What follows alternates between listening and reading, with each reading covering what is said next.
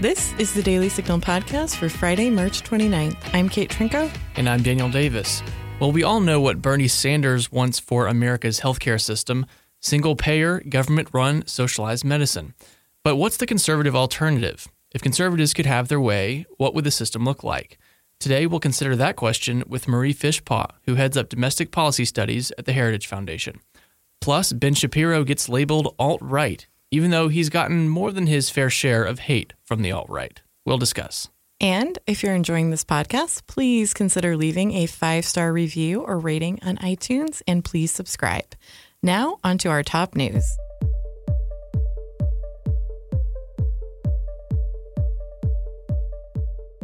President Trump isn't happy about the conclusion of the Jussie Smollett case, where charges were dropped after a grand jury found it credible that the Empire actor was guilty of creating a hate crime hoax.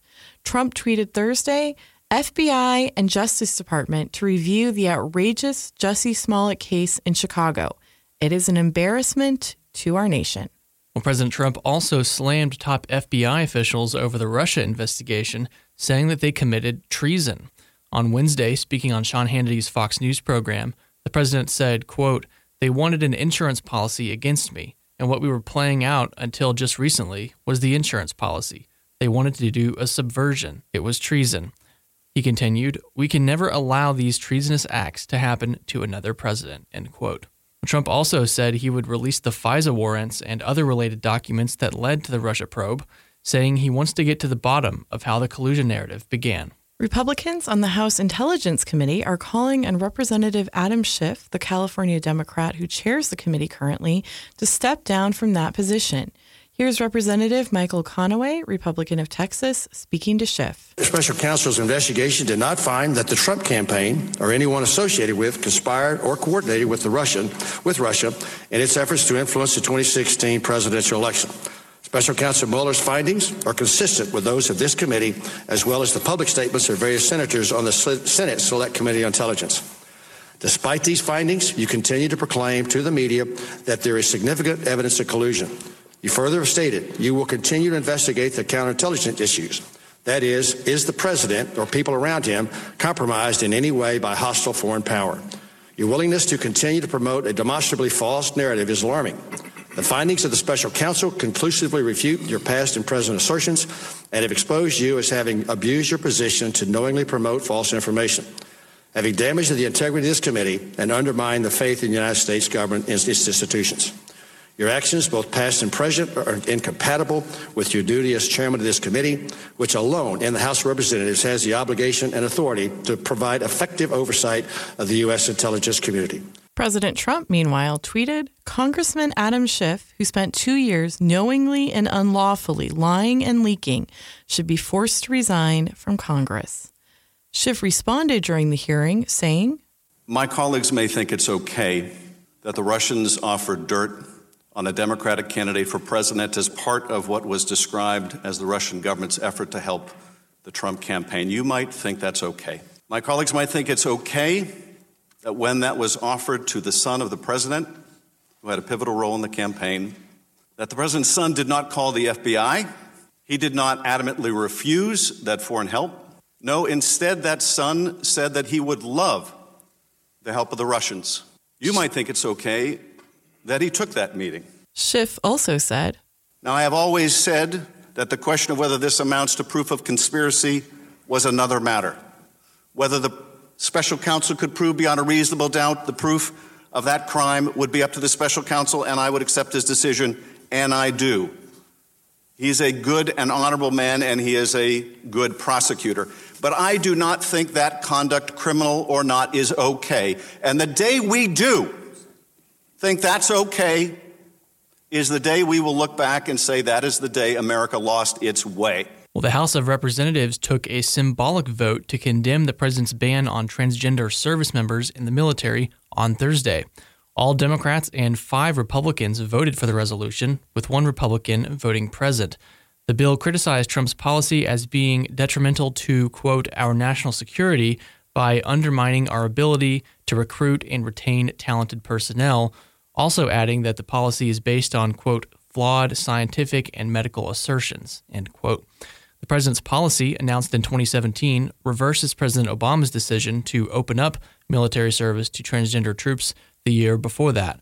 The ban was recently upheld in court and goes into effect on April 12th. Russia reportedly addressed its military presence in Venezuela Thursday, with Foreign Ministry spokeswoman Maria Zakharova saying, per CNN, that Russian specialists were in the country, but also saying that those Russians were in accordance with the provisions of the bilateral intergovernmental agreement on military technical cooperation between Russia and Venezuela. On Wednesday, asked about the Russian presence in Venezuela, Trump said, We'll see. All options are open. Just so you understand, all options are open. Go ahead. Well, Eric Holder, former Attorney General under Obama, went after MAGA on Wednesday, saying America really wasn't ever great. Here's the exchange on MSNBC with host Ari Melber. There's a lot of talk about America being a leader as a democracy, quote unquote, in the 1800s when women and African Americans couldn't vote. What kind of democracy is that? Oh, that's exactly right. And that's when I hear these things about let's make America great again. And I think to myself, well, exactly when did you think America was great? It certainly wasn't when people were enslaved. It certainly wasn't when women didn't have the right to vote. It certainly wasn't when the LGBT community was denied the rights to which it was entitled. Does that phrase echo as discrimination in your ears? It takes us back to, I think, an American past that never, in fact, really existed. This notion of greatness. America has done superb things, has done great things, and it has been a leader in, a whole range of things. But we're always a work in process. President Trump's tweets might soon be accompanied by a message from Twitter. Vijay Agad, Twitter's head of legal policy and trust and safety, said at a Washington Post event that the company was exploring adding context to certain tweets. Quote, "One of the things we're working really closely on with our product and engineering folks is how can we label that? How can we put some context around it so people are aware that that content is actually a violation of our rules and it is serving a particular purpose in remaining on the platform?" End quote. Up next, Marie Fishpaw unpacks the conservative agenda on healthcare. Want to get up to speed about the Supreme Court? Then subscribe to SCOTUS 101, a podcast about everything that's happening at the Supreme Court and what the justices are up to. Deductibles are way too high. Obamacare is a disaster. So we're going to be the part, and I said it yesterday, and I mean it 100%. I understand health care now, especially very well. A lot of people don't understand it. We are going to be, the Republicans, the party of great health care. That was President Trump this week, reigniting the healthcare discussion. However, there was media skepticism at his pivot to healthcare. CNN, for instance, headlined a piece, "Trump says GOP will be the party of healthcare, but provides no plan." Joining us today is Marie Fishpaw, Director of Domestic Policy Studies at the Heritage Foundation. Marie has been working with other conservative groups for over a year on a conservative healthcare plan that would lower costs and help improve medical care. Marie, can you please tell us about your Healthcare Choices proposal plan and what it would change? Absolutely. So it's definitely fake news that there is no such thing as a plan, no such plan right now. Conservatives have been working with lawmakers and the president's administration since 2017, when we saw the very disappointing failures in the Senate to fulfill a campaign promise to lower health care costs and improve choices by repealing and replacing Obamacare. And so in the wake of that failure, conservatives and others across the country have gotten together and come up with a plan that we call the Healthcare Choices proposal.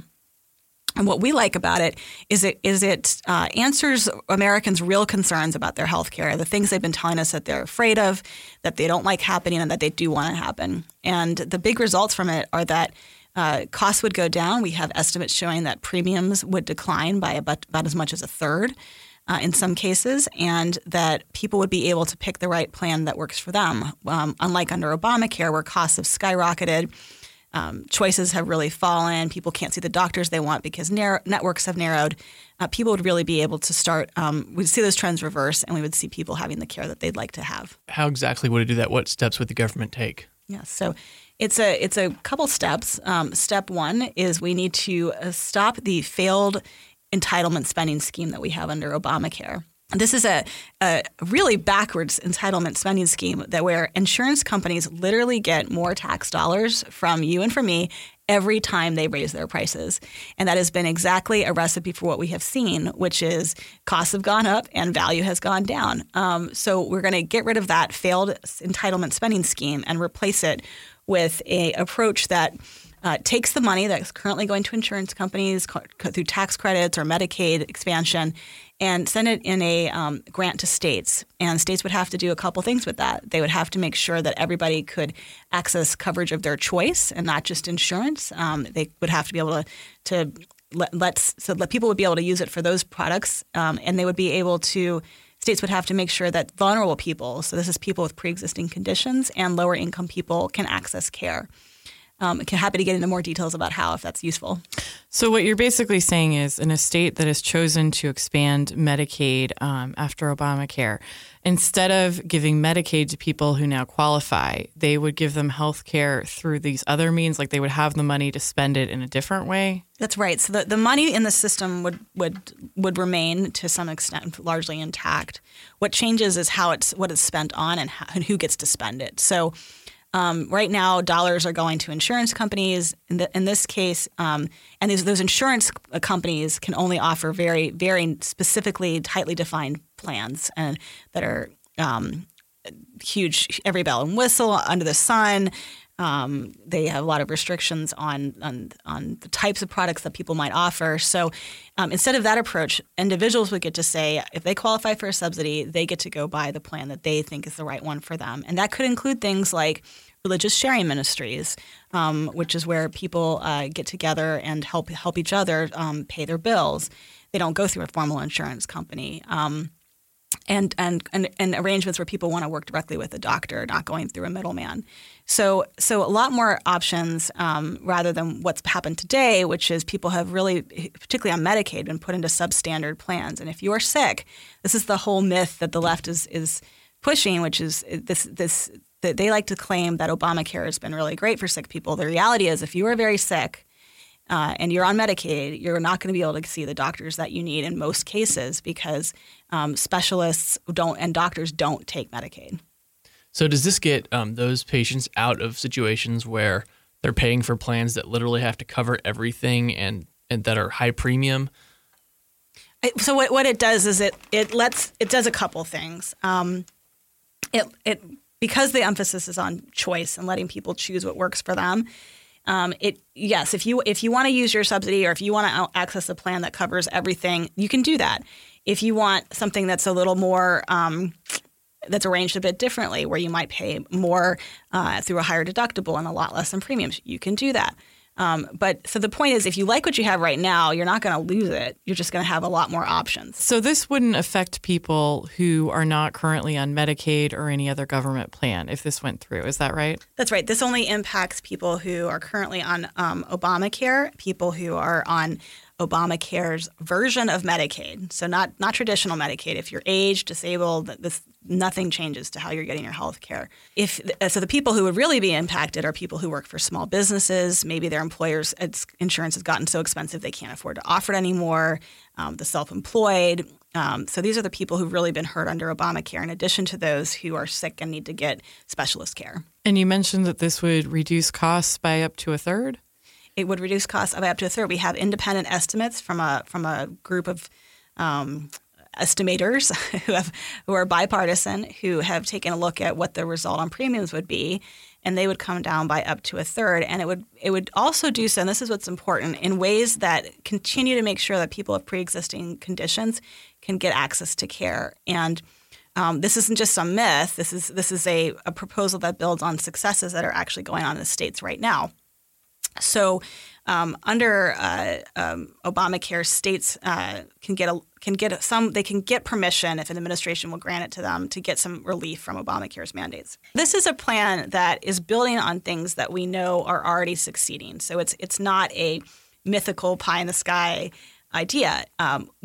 Today under Obamacare, some states can get some relief from the mandates that have really resulted in driving up costs and reducing people's choices. And so we've seen 7 states that have taken advantage of that relief. And Heritage Foundation scholars Doug Badger and Ed Heiselmeyer have looked into those states. And it's both red states, blue states. It's not a partisan thing. It's a thing that works. It's states that are diverting a bit of the money that currently goes to insurance companies and instead are giving it to arrangements that help people who have high health care costs pay those costs without raising costs on everybody else. And the results of these changes have been really striking. In some states, premiums have gone down by as much around 40%. Wow. Right. All using tools that protect people with pre-existing conditions. And so, I keep come back to that because it's almost it's become hard to listen to people on the left claiming that anybody who doesn't want big government wants people to suffer, particularly if they're sick, and that we all and agree. Die. And I die. think They have Sanders said was that. asking how many people would die under some conservative Right. healthcare scenario the other day. He's made some comments like that, and I think it's incredibly unfair because I think Americans this is a compassionate. We are wealthy and compassionate people, and we take care of each other. And we're not arguing about people getting access to care. What we're arguing about is what's the right way to do it. And we've seen Obamacare fail. This is not a successful program. It did not achieve the goals it laid out to achieve. Costs of premiums more than doubled in 4 years. Long litany of things that haven't gone right. And the left's solution to this is to double down on all those failures and do more with what Sanders is calling Medicare for all, but which really means outlaw any kind of private coverage arrangement and put everybody on a new government plan. So the left wants to replace Obamacare too. They're just doing it in a way that I think would lead to more pain and suffering like we've seen under the last few years. Yeah, so the plan you outlined, it seems to hit the sweet spot. I mean, Trump has talked about protecting people with pre-existing conditions, and yet, getting rid of Obamacare, rolling that back. Where's the GOP stand on this plan? Mm-hmm. Well, this plan we think that the reason I'm going to answer that question, but the reason we have some pretty broad-based support outside the Beltway, and I think that's important because part of the things that failed last time in 2017 were very much Beltway-driven products. So this is a proposal where we started with 13 people signed on to it this time last year, and we're now at almost 100. And these are leaders across the country in national think tanks, state think tanks. We have 2 governors who have endorsed our proposal, and we think the reason for that is that we have really listened to what people were telling us that they needed, what problems they needed to be solved. And so when it comes down to where's the GOP on this, President Trump has called on Republicans to return to this issue. He knows it's important to Americans, and that's something that they need to be figuring out if they're going to accept his challenge. And do you think it's important that politicians should tackle this issue? Obviously, there's a lot of people who would prefer not to touch healthcare again. Americans want Congress to deal with this issue. And when you look at polls, healthcare is polls as one of the top issues for people over and over and over again. And I think they're right to be frustrated. This is, Republicans were elected, I think, over a course of 8 years to deal with this, and then they didn't.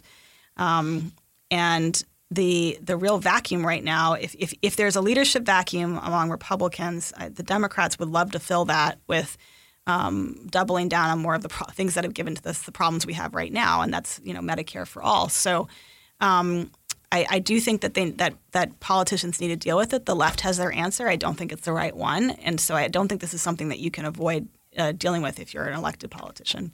Yeah, some really interesting polls, which I know you're aware of, but for our listeners, I mean, Medicare for All polls a lot better than the details of Medicare for All. And when people hear about the details of what it is, they like it a lot less. I mean, it seems like Republicans have been scared for years now that the left will just kind of hit them with this, like, you don't care. And do you think the country might be a bit more to the right on healthcare than Republicans tend to think? Mm-hmm. I look at it a little bit differently, which is Americans over and over and over again have said they care about their health care, and they've told us they care about a couple things. They fear that someone they love or that they themselves might not be able to see a doctor when they need it if they have a pre-existing condition, or they might lose access to coverage.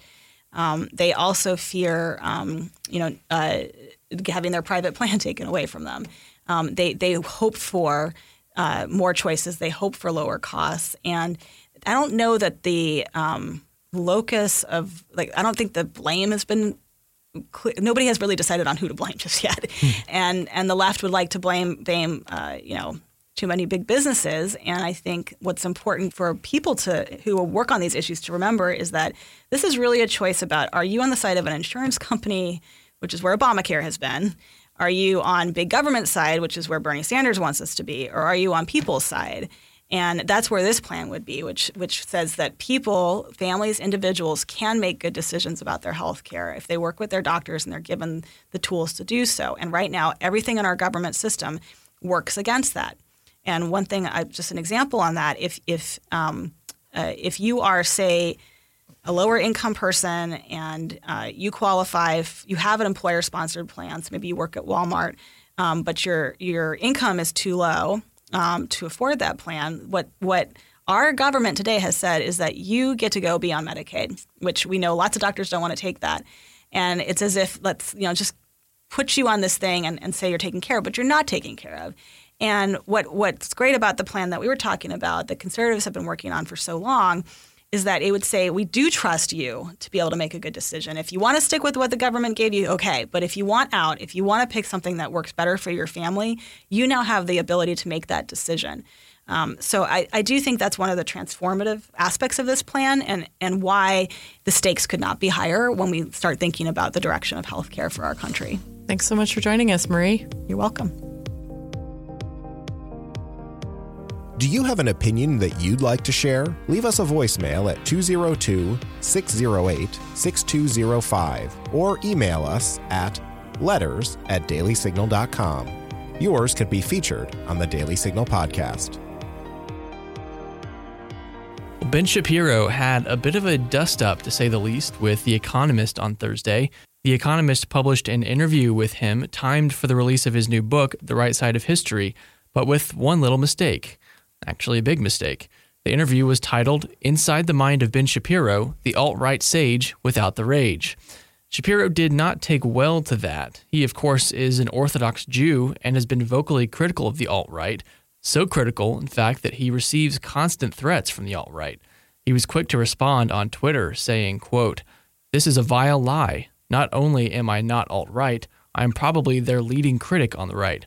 I was the number one target of their hate in 2016 online, according to ADL data. I demand a retraction." He went on to say, "You should be ashamed of yourselves for that garbage headline and description. To call yourselves a journalistic outlet and then botch this one so badly is astonishing." And he said, quote, "If you lump me in with people who are so evil I literally hire security to walk me to Shul on Shabbat, you can go straight to hell," end quote. The Economist got wise and took down the title. But Kate, it does raise the question, why the association there in the first place? And this is something that, I don't think we have a great definition of alt-right, but it's generally presumed that when the mainstream media, like The Economist, uses it, the implication is you are talking about the very, very, very, very tiny number of people on the right who have actual racism, who maybe are white supremacists or think that this country would be better if it just had white people. That is the association that the mainstream media has applied to that term. I realize some people self-identify as alt-right and are not racist, but it is taken as a negative term. And to smear Shapiro this way, Shapiro, who, as we said, has been, the constant, he's been constantly threatened himself. He is Jewish. He's very outspoken about that. He's also, he is not a partisan person in the same way that some people are. He does this thing on his podcast, like good Trump, bad Trump. He's, which, I love. And he's not a partisan. He is someone who is a thinker on the right. And I think it's shameful that The Economist tried to essentially smear him as someone who's a racist. Yeah, his views are, he's very outspoken, obviously, but he's also, I would say, mainstream in terms of his conservatism. Mm-hmm. He's got the typical, three-legged stool, the social conservatism, fiscal, and national security conservatism. He's kind of leans libertarian, but, totally not racist, which is what alt-right is supposed to be all about. I think it kind of displays that the left really doesn't understand conservative philosophy at all. They kind of to lump him in with the alt-right. Right. But I think it's also really dangerous when they do this. And, this is similar. We've talked a bit, I think, about how the Southern Poverty Law Center is under fire right now. Their founder and their president, up until a week ago or so, have both stepped down. There's an investigation going on by a former Obama aide. There's accusations of racism and, sexual harassment and other problems there. But the Southern Poverty Law Center for years has done like a hate groups list, which lumps in conservatives with literally the KKK. And I think that is sort of the same thing that's happening here. We need to be able to call out people as racist and as hate groups. But when the media or a liberal activist group uses those terms to apply to people that they disagree with but are not racist, they undermine it, and they make it so that people genuinely believe there are no real racists, or the media is so unfair they can't trust them on it. And that poisons things. That really does.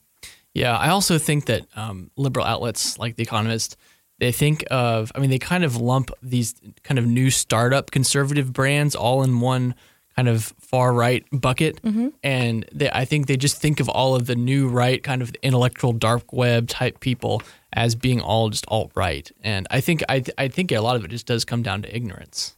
I mean, I can't read their hearts, but I do wonder if sometimes it's a deliberate attempt to ostracize and make it less likely that people will engage with conservative thought. But I think the thing is that sort of backfires in the sense of if you make all or most robust conservative thought offensive, then you make it more likely, I think, that people, if they say, oh, all of this is evil, maybe I should reconsider, my belief on something like racism, which would be really, truly horrendous and horrible. And so, I mean, I don't know. I feel like the mainstream media is, in a way, fueling extremism by labeling people like Shapiro as alt-right. Well, hopefully everyone will get the point about Shapiro not being alt-right after this episode.